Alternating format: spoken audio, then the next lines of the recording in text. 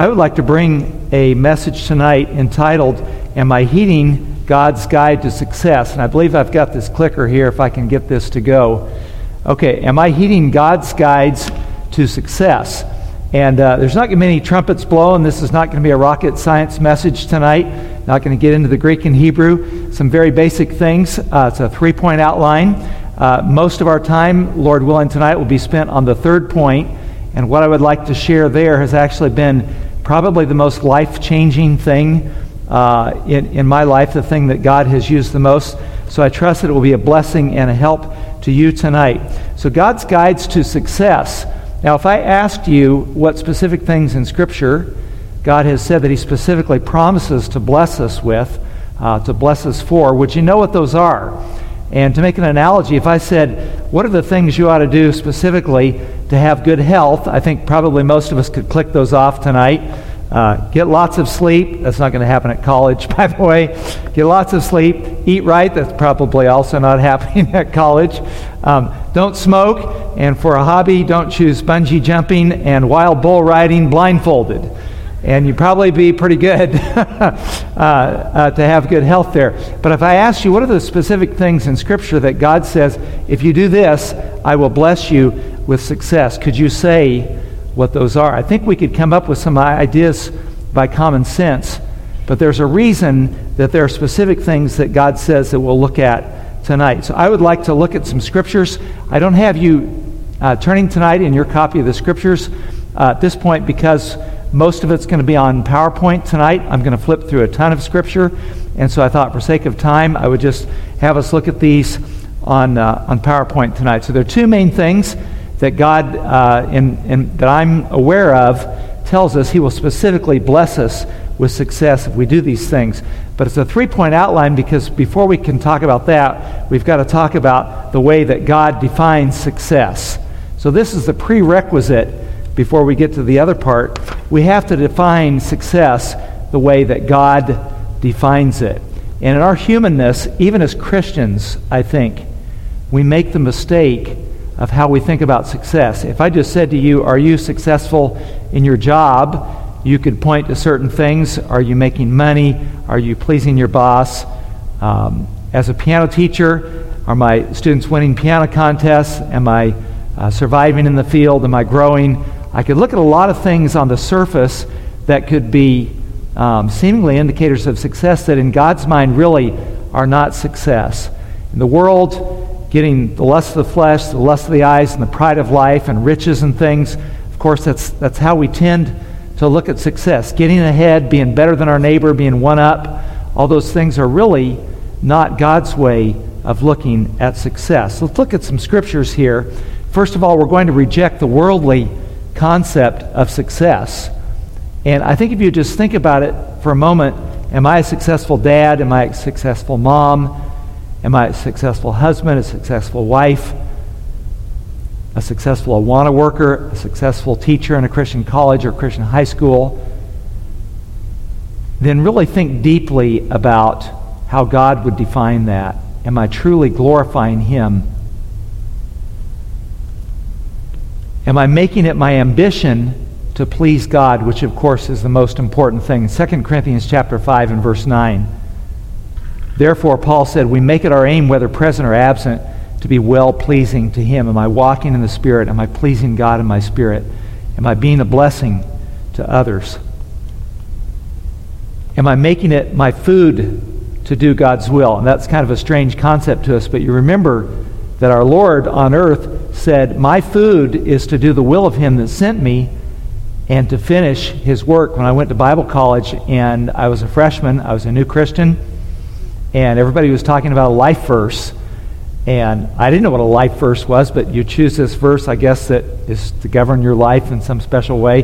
This was the verse that I came upon in John chapter 4 and verse 34. And in that passage, Christ's disciples are trying to get Him to go do something else, to eat.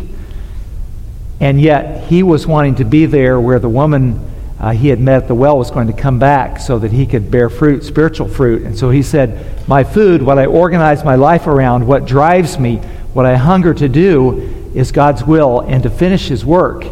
That would be a proper definition of success? Is that our desire tonight? Is that what drives us on? And then fourthly, do I make it my goal to hear at heaven's gate, "Well done, good and faithful servant"? And you remember in 1 Corinthians chapter 3 that there are a lot of people that are going to, at the judgment seat, have their works burned up, wood, hay, and stubble, not precious stones, because there were things that they were doing that were really not what God wanted them to invest in, or they were doing them for themselves. They'll be saved, yet so as by fire. And so those people might be in heaven, but they're not going to hear that, "Well done, thou good and faithful servant." Is that going to be what we hear when we get home? That would be success. Do we have God's definition for success in our minds? Now, I want to talk about, as my second point, the first thing I'm aware of in Scripture that God really says, this is how you are to be blessed, and I will bless you and give you well-being for this. And that, of course, is honoring your father and your mother.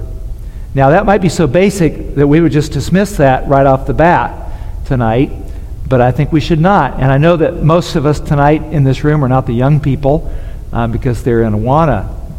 However, we do want to point out the importance of this, that in Ephesians, God specifically points out, he makes a promise with this commandment. And so then you realize, well, the other commandments that he gave in the Ten Commandments, not taking God's name in vain, not having idols, that the Lord would be your only God. God gives no promise for blessing for those. Obviously, we want to do them, but he specifically promises a blessing for this, so we don't want this to escape our notice. Honor your father and mother, which is the first commandment with promise. Well, what does he promise for doing that? That it may be well with you and you may live long on the earth. Now again, things being well with you is by God's definition. Doesn't mean you're going to go to heaven on flowery beds of ease, right? God is going to give us all trials to go through, but it's going to be well with us spiritually as God blesses us in those things. But honoring this commandment is the first commandment with promise. And it's also repeated in Exodus 20, verse 12, and Deuteronomy chapter 5 and verse 16. God gives those commandments. And I want to clarify that honoring your parents is more than simple obedience, right? You notice that he didn't just say honor your parents, or that he didn't just say to obey your parents, but to honor them. And why would there be that distinction? Because you can comply with your parents' wishes with a bad attitude. And that's not honoring your parents, is it? It's not going far enough. Now, obedience is a good thing. Even if you don't agree, you're grumped out about it, yes, you should go ahead and obey. But God's going a little bit farther. The first commandment with promise is that you actually honor them in your spirit as well. External compliance as an eye service, just because you're being seen for something, is not truly honoring them in your spirit before God. And we know that God is looking on our heart, isn't he, to see what our spirit is. I would also say that honoring parents is holding them in such high regard that you adjust your attitude to respect their God-given position. That goes hand in hand with that. Even when you don't agree, and we could say, especially when you don't agree, couldn't we? So some of us might be in the position where we're not children now, but we're teaching our children, we're teaching others these definitions of what it truly means to honor your parents. I would like to go a little bit farther as well here and point out that honoring parents is not merely something you do when you're young and in their household. And the Lord has brought that home to me and my wife at this particular stage of our lives, as the Lord brought to my mind the verses in Proverbs that say, "Do not despise your mother when she is old." And the Lord didn't bring those verses to my mind because I was despising my mom. He brought those to my mind to make me realize that honoring your parents at this stage of your life for me was going to mean moving to Arizona. And everything that you can think about the last time you moved, do you remember, on these lists of 10 most stressful things, moving is right up there. And honoring your parents is something that's worth going to all that trouble for. And so the Lord brings us to think about this at this stage of our lives, doesn't he? That honoring your parents is something ongoing. 1 Timothy chapter 5 as well mentions that honoring your parents may mean providing for them or caring for them in their old age. Very important passage. And then Christ himself emphasized this in the book of Mark, in the Corban passage, where he talks about the Pharisees who didn't want people to spend money on their parents because, of course, they wanted the money to be put in the offering plate so they could control it. And he's saying, no, they should honor their parents. So honoring parents, of course, does continue at this stage of our adult lives. So that would be the number one guide to success. And I want to point out that this principle is also stated negatively.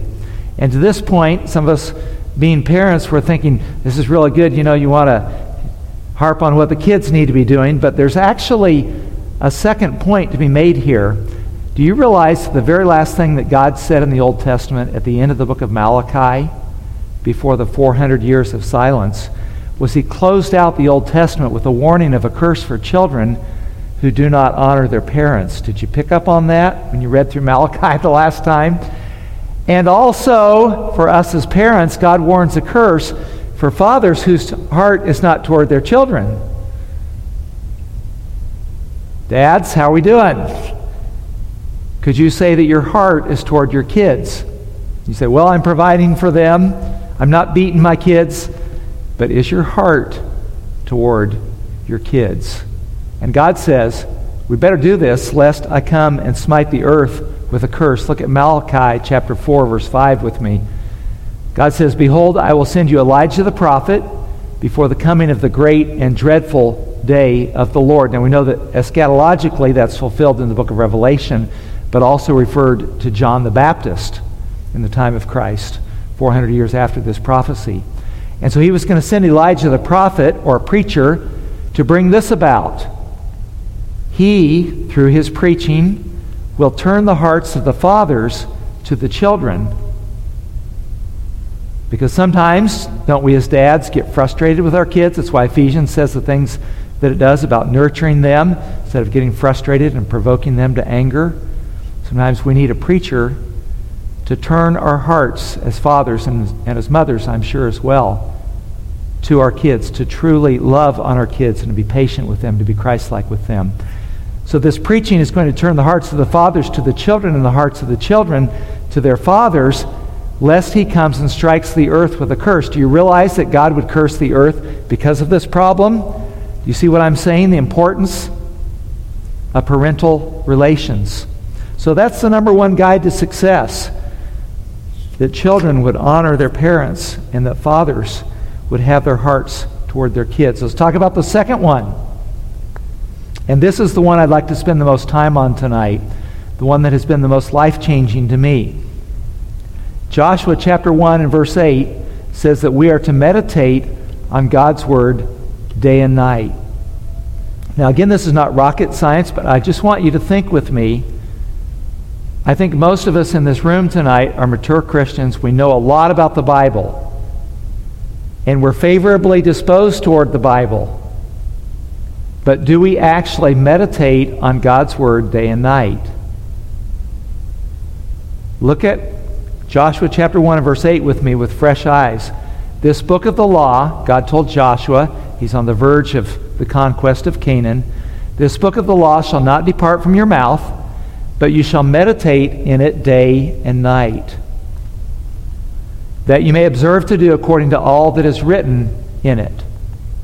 For then you will make your way prosperous, and then you will have good success. Now, I'm not going to ask for a raising of hands. I'm not going to have you fill out a card or a survey tonight, but if I just said, how many times in the evening do you think you turn your heart to God's Word? What would it be? 1? 5? None? Could I say that I actually meditate on God's Word day and night? And this is the promise that we have. And you might be thinking, well, of course, Joshua, he had to do it because he was a great leader of God's people, right? And we're going to find out later on it's not only for people who are leading God's people. But this is the command and this is the promise. You want your way to be prosperous? You want to have good success? Are you frustrated that you feel like you're not successful in what you're trying to do for God? Did you actually follow His rule book? Are you actually meditating day and night? Now, I think we tend to stress over things day and night. We tend to fret and we worry. And if we're really spiritual, we probably pray. And we think, I need to ask the Lord for help. But do we actually then turn our hearts to God's Word when we're worrying about the politicians and wars and rumors of wars and the finances? Do we actually go one step further and meditate on God's Word? What does God have to say about my finances, about what's going on in the world, about politicians, about my marriage, about my rearing of children, about being successful in God's eyes in my ministry? Am I meditating on God's Word day and night? This has been the single most life-changing thing for me. Not that I've mastered it, but as I have given myself to this, God has helped me immensely. Regardless of my vocation, now here's why I want to point this out. So you think about Joshua in his situations, like he's about to face the conquest of Canaan, right? He's leading a people who are not trained in military things. They don't have a lot of weapons because they've been wandering around in the wilderness for 40 years. And so Joshua's probably thinking, God, this stuff about meditation, what I really need is military strategy. I need tactical savvy. Don't you understand? I'm not a preacher. I'm a military leader. And I've got to lead these people in conquest. And yet, obviously, God has it right when he says, Joshua, the main thing you need is to meditate on my word day and night so that you can obey. Not that studying military strategy would be wrong for him. I'm sure that that was a good thing for him. And so indirectly, as we give ourselves to try to be successful in what we feel God has called us to do, meditating on Scripture, even if our vocation is not to be a preacher, is the most important thing for success. And what about my temperament? So, if I know how we think, some of us are thinking, well, I'm just not a meditation kind of guy. I'm just not a book person. I'm an action person. I love God. I want to serve God, but it's like, I've tried to memorize the Bible before. I've tried to meditate on it. It's just like, it doesn't stick. And so I want to love God, but like, that's just not going to work for me. Well, think about Joshua. I can just hear him. It's like, Lord, you know that in the book of Joshua, all these kids for centuries in Sunday school, like, everybody wants to study Joshua because it's a book of action, right? I'm an action kind of guy. I'm not a preacher. Maybe my temperament is not to meditate on things, but God, even to a person like Joshua, is saying, this is our great need, and this is the great promise of God's success, to meditate on Scripture. Now, to emphasize the fact that this is for everybody, I want to turn to Deuteronomy chapter 6. And this would be, if you want to turn in your scriptures, this would be a really important passage tonight for us to camp on. I'm not starting in the beginning of the passage for a certain reason, but I want to point out that this is in the great Shema passage in the Old Testament. And this would have been one of the first things that a Hebrew child would have been taught to memorize. For us, if you think of the Romans Road, one of the first things maybe that you teach your children, this is the passage they would have gone to in Hebrew education. And it says, these words which I command you today shall be in your heart. Now look at that phrase with me, the phrase, these words shall be in your heart. And what phrase have I used tonight? I've talked about meditating day and night, haven't I? This is where I'm getting this from. These words shall be in your heart. What does it mean to have God's word in your heart?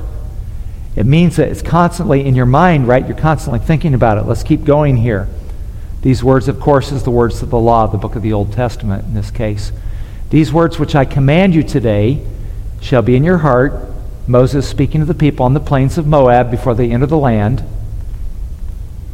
And you shall teach them what? The words that I just said should be in your heart. You shall teach them diligently to your children.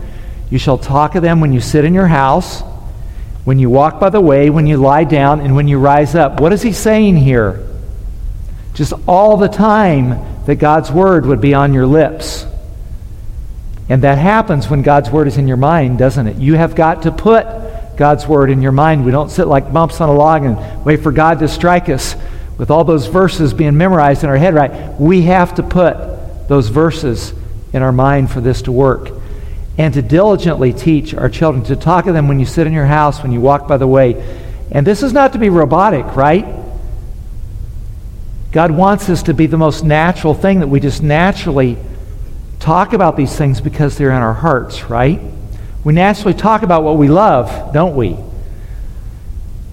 If your child said to you, "Dad, I just love sports," it's like, "I've never heard you talk about sports in all these years. What do you mean you love sports? If you don't talk about sports, I don't think you love sports." If we love God's Word, we're going to talk about His Word, and God wants that to be natural, right? Not to be forced, although at times there could be diligent and systematic instruction in something like family devotions. But when you sit in your house, when you walk by the way, when you lie down, when you rise up, what's He saying here? He's painting a picture that just all the time God's Word should be on our lips. Well, how does that happen? It happens when we meditate day and night, and God teaches us things, and we grow in a love for His Word. And here's what else He says. "You shall bind them as a sign on your hand, and they shall be as frontlets between your eyes." Now, do you think that what God really wants is that we have this little phylactery on our hand and on our forehead like the Pharisees did? And looking around, that I don't see anybody here tonight that has that. It's like, what are you, disobedient Christians? Nobody tonight is wearing a phylactery. What is the spirit of this? It's like God's Word should be so emblazoned in our heart that it's like it was just printed on our forehead and on our hand. It was just always constantly before us. But it's not a ritualistic thing, is it? Do you really think that's what God wants? God wants it to be so naturally cherished in our hearts that it would be like that. He's trying to paint a picture, isn't He, of what that's all about. And He says, "You shall write them on the doorposts of your house and on your gates." Well, you could do that without actually loving the Word of God, couldn't you? If you just felt like it was slavish obedience. And yet, again, it's a picture that we so meditate, we so cherish the Word of God, that we would want to put it on the walls of our house, perhaps on our front door. And so this is the picture that God is painting for us. And this is not just Joshua, is it? This is not just the leaders of God's people. This is all of us that God wants. And so I would say tonight that day and night meditation is an overlooked duty. And here's what I mean by that. It's not a matter of conscience with us as much as it should be. So I've been a Christian for over 40 years. I've been in very good churches and hobnobbing with Christian young people in Christian college settings, and I think I know how our consciences work. And basically, it's like this. If we're really trying to be good Christians, we get the fact that we should have our devotions in the morning. And that's a great thing, isn't it? And I think most of the good Christians that I know, they're trying to serve the Lord, trying to do right. It's like, if they don't have their devotions, their conscience bothers them. And that's a good thing. I'm not trying to minimize or deride that. But let me just ask you a question. Don't misunderstand me. But where did you ever see in the Bible that you should have your devotions? And I did a search in a number of translations in Bible Works tonight. The only place I found the word devotions was in Acts, when Paul was criticizing the pagan worshipers for their devotions to false gods. And yet, over and over, God says in Scripture that we're to meditate day and night, and yet I think many of us aren't doing that. It's not bothering our conscience. And so, I'm not saying we shouldn't have our devotions. I think that's a great start. And that helps us to meditate on God's Word day and night. But you see what I'm saying? Like, does it ever bother your conscience? When's the last time that you felt guilty because you weren't meditating day and night? And yet that actually, God says that over and over in Scripture. And so all I'm trying to get us to do is, really get into the Word and say, what does God actually say? So if I could put it to us like this, I think that having your devotions is like eating a good breakfast. You want to be healthy? Eat a good breakfast? Go for it. That's a great thing to do.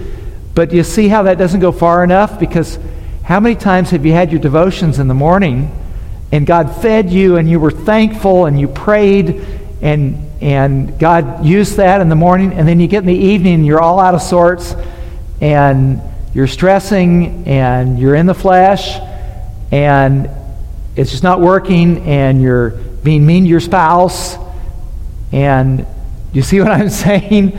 It's like having your devotions is a good start, but it's not actually everything that God says. What God actually promises to bless is to meditate on His Word day and night. I hope you see where I'm going with that. It's an overlooked duty, and we're not as conscientious about that as we should be. I think we think of meditating day and night as something that the super saints do. Now, I put that in quotes because actually there are no super saints, right? And if there was one here tonight, the most godly missionary that you know, and you told them you thought they were a super saint, they would be upset with you because they know they have feet of clay, right? It's like some people might look at you as a Christian Sunday school teacher and think that you're a super saint, and you're like, I know myself, I'm not a super saint. There are no super saints, but we tend to think of people in a separate category, don't we? The missionaries, they need to be meditating day and night, but like, that's just not me. Well, do you want to have God's promise for success? Do I want to have God's promise for success? This is actually what He promises to bless. So, are you willing to be made willing to do this?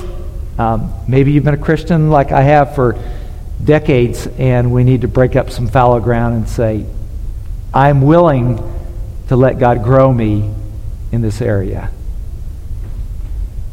To begin to meditate day and night. It's not just for the so-called super saints. An overlooked duty, but now let's get beyond the duty for a second. It's like, oh, Dr. Davis, you're laying this on my conscience. You're trying to make me feel guilty. It's like, I don't have time for one more duty, but actually, it's a delight when it's properly done. Psalm 1:2, His delight is in the law of the Lord, not just in the promises. We delight in the promises, don't we? God's going to be with us forever. I've graven you in the palms of my hands, those blessed promises. I put your sins as far away as the east is from the west. And it's like, wow, I delight in that, but do we actually delight in the law of God? When God tells us how we're supposed to live? And the blessed man actually delights in the law of God. Now here's the promise. Here's why I'm telling you. You want to know God's promise for success? Look at verse 3. He, who?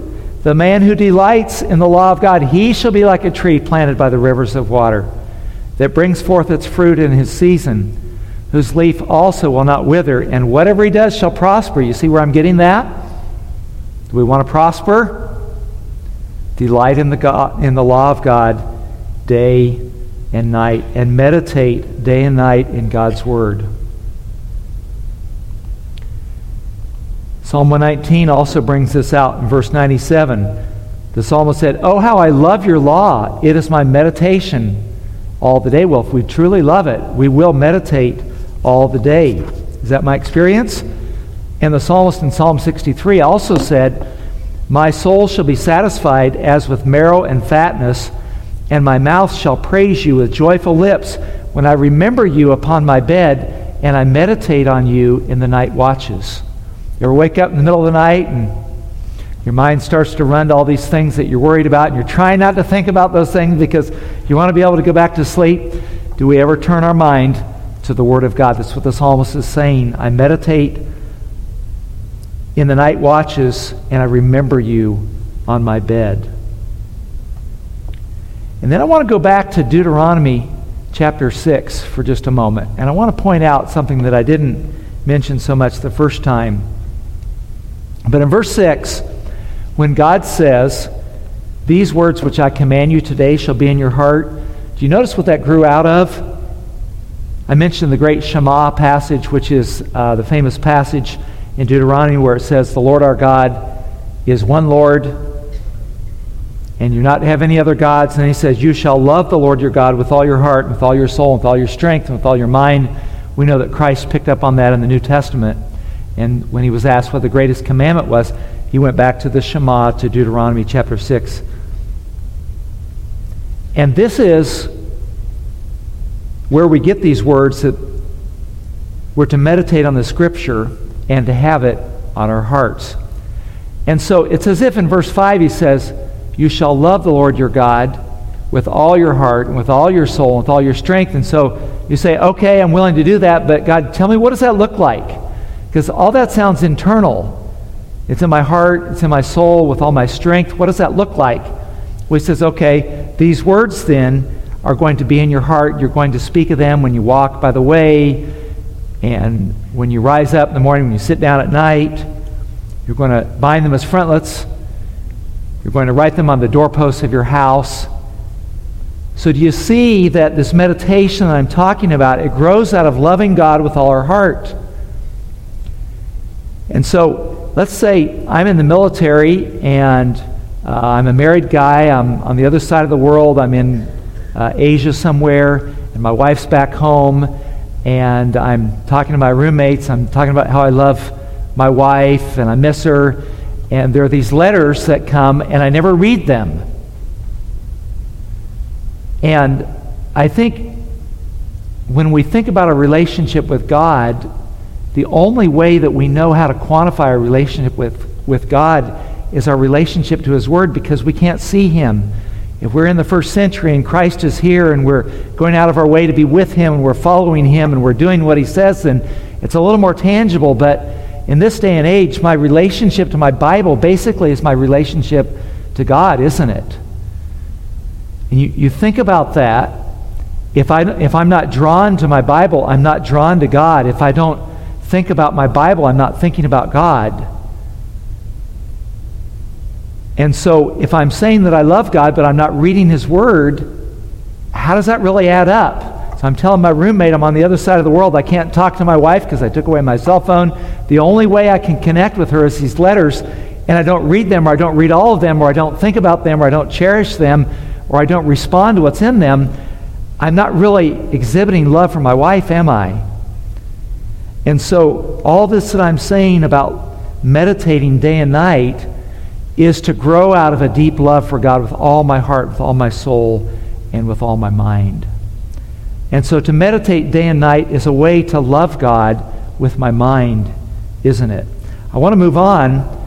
In James chapter 1, we find that meditating day and night is a way to fully implant the Word. Let me talk about what I mean by that. The King James phrase is to engraft the Word. And if you graft with a tree or a bone graft, you're actually meshing fibers. And I think that's the idea here. So why does God say it this way, that you have to meditate day and night? And I think that the reason that He puts it that way is that when I actually meditate day and night, God's Word intersects with everything that I'm experiencing. And I want to share a negative example on myself. When I was a new Christian, I went away to Bible college, and I got this idea that you're supposed to memorize Scripture. I was memorizing in the book of Ephesians this part about letting all bitterness and wrath and anger and clamor and evil speaking be put away from you with all malice. And I'm working on this verse, and I'm a new Christian. I've got all these bad attitude habits from high school, and this guy walks into the room where I was, and I don't like him. I don't like his hair. I don't like the way he talks. I don't like his personality. And this guy, he's a chump. I don't even like him. And this intersects with this verse that I'm meditating about, not having malice and evil speaking. It's like, God convicts me. I feel so terrible. And I didn't say anything to the guy, but these are my attitudes. I'm still getting the old man out. I don't know if you've ever experienced that. But what I'm saying is God was engrafting His Word in me because I was meditating. It wasn't just that I had my devotions, but I'm walking around and I'm working on verses and I'm intersecting with people and I'm intersecting with issues, and God is implanting, God is meshing the fibers of my life with His Word. Do you see why He says it the way that He does, that it has to be that day and night, that constant meditation? Because that's the only way that this is really going to happen. This book of the law shall not depart from your mouth. He doesn't just tell Joshua to obey it. If you really want this to work, it's got to be that day and night meditation. But let me go back. It's so that you may observe to do. This is not just intellectual improvement, right? This is just not memorizing for the sake of being able to memorize things and to be able to quote them. It's for the purpose of making application. That's so important. But until you intersect that with all your life, the proper applications are not all going to be made. I want you to think for a moment about King David's failure. Now, maybe you feel like you're a mature Christian, you're doing pretty well on this stuff. Think about David when he was trying to bring the ark back to Jerusalem. He's at his prime, and he's so excited because the ark was the symbol of the gospel. He wouldn't have known that term for it, but the picture of the blood-bought approach to God and the picture of the presence of God, and he's so thankful that the ark is coming to Jerusalem. He's the king. He's pumped up about this, and the oxen cause the ark to stumble, and Uzzah puts out his hand to steady it, and God kills him. And David is upset with God. It's like God is ruining his great moment. This is how David feels about it. It's like, why did God have to do that to Uzzah? He was trying to help, right? Well, there's a reason that happened. If you read in Chronicles, a little bit later, David says, now I get it. We weren't doing it the right way because God said that only the Levites were to carry it. You weren't supposed to use these brute beasts, these animals, because the ark was so holy.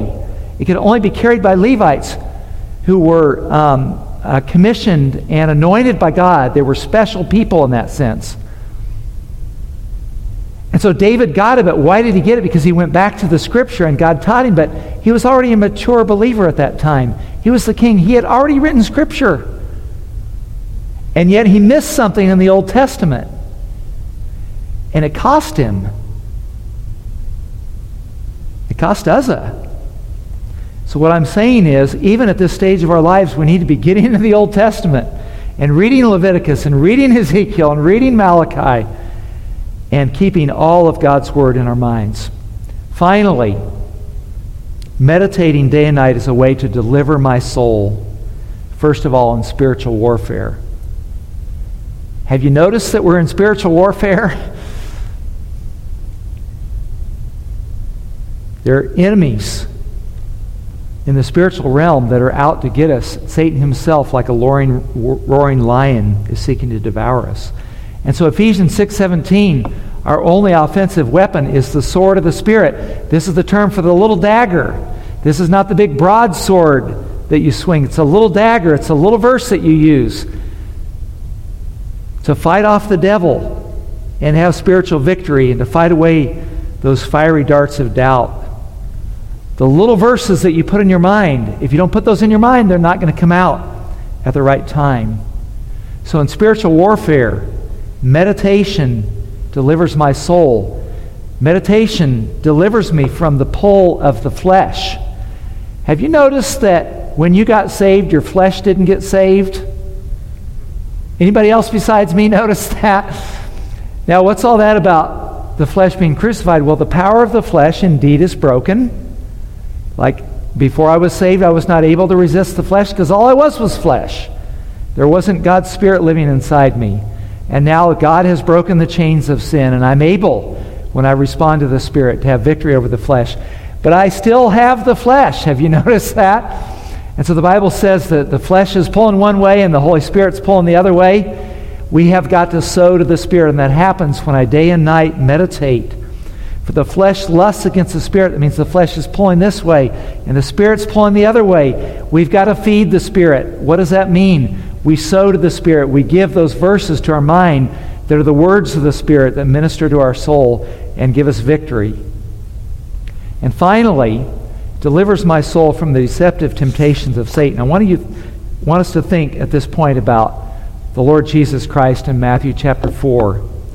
If even Christ himself had to answer with Scripture, how much more do we need to take the Scripture?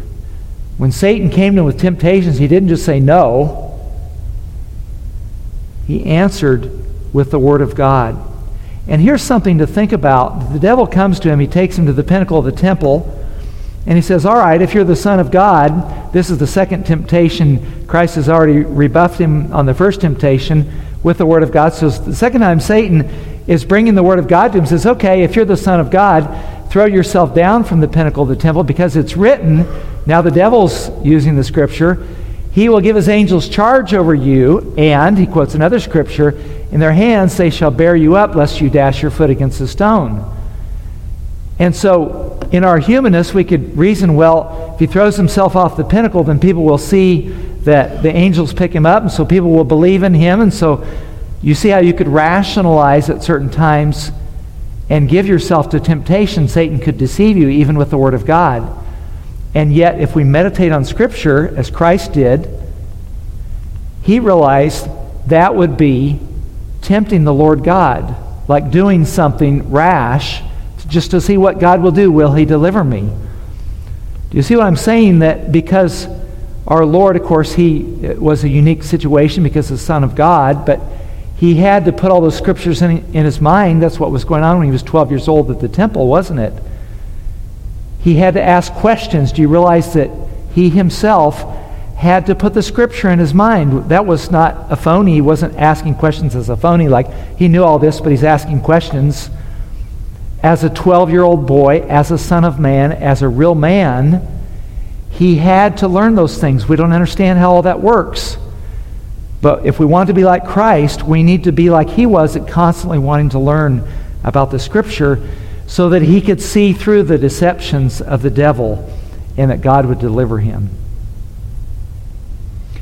So if your heart is willing to do this and your heart is drawn out to this, maybe you're saying, okay, Dr. Davis, how do I start with this? Like, are you asking me to get involved in some program? Well, there actually is a really good app called the Bible Memory app. I'm not paid to make this advertisement, but it's a wonderful tool if you want it. I'm sure you can Google it. You can get the free version.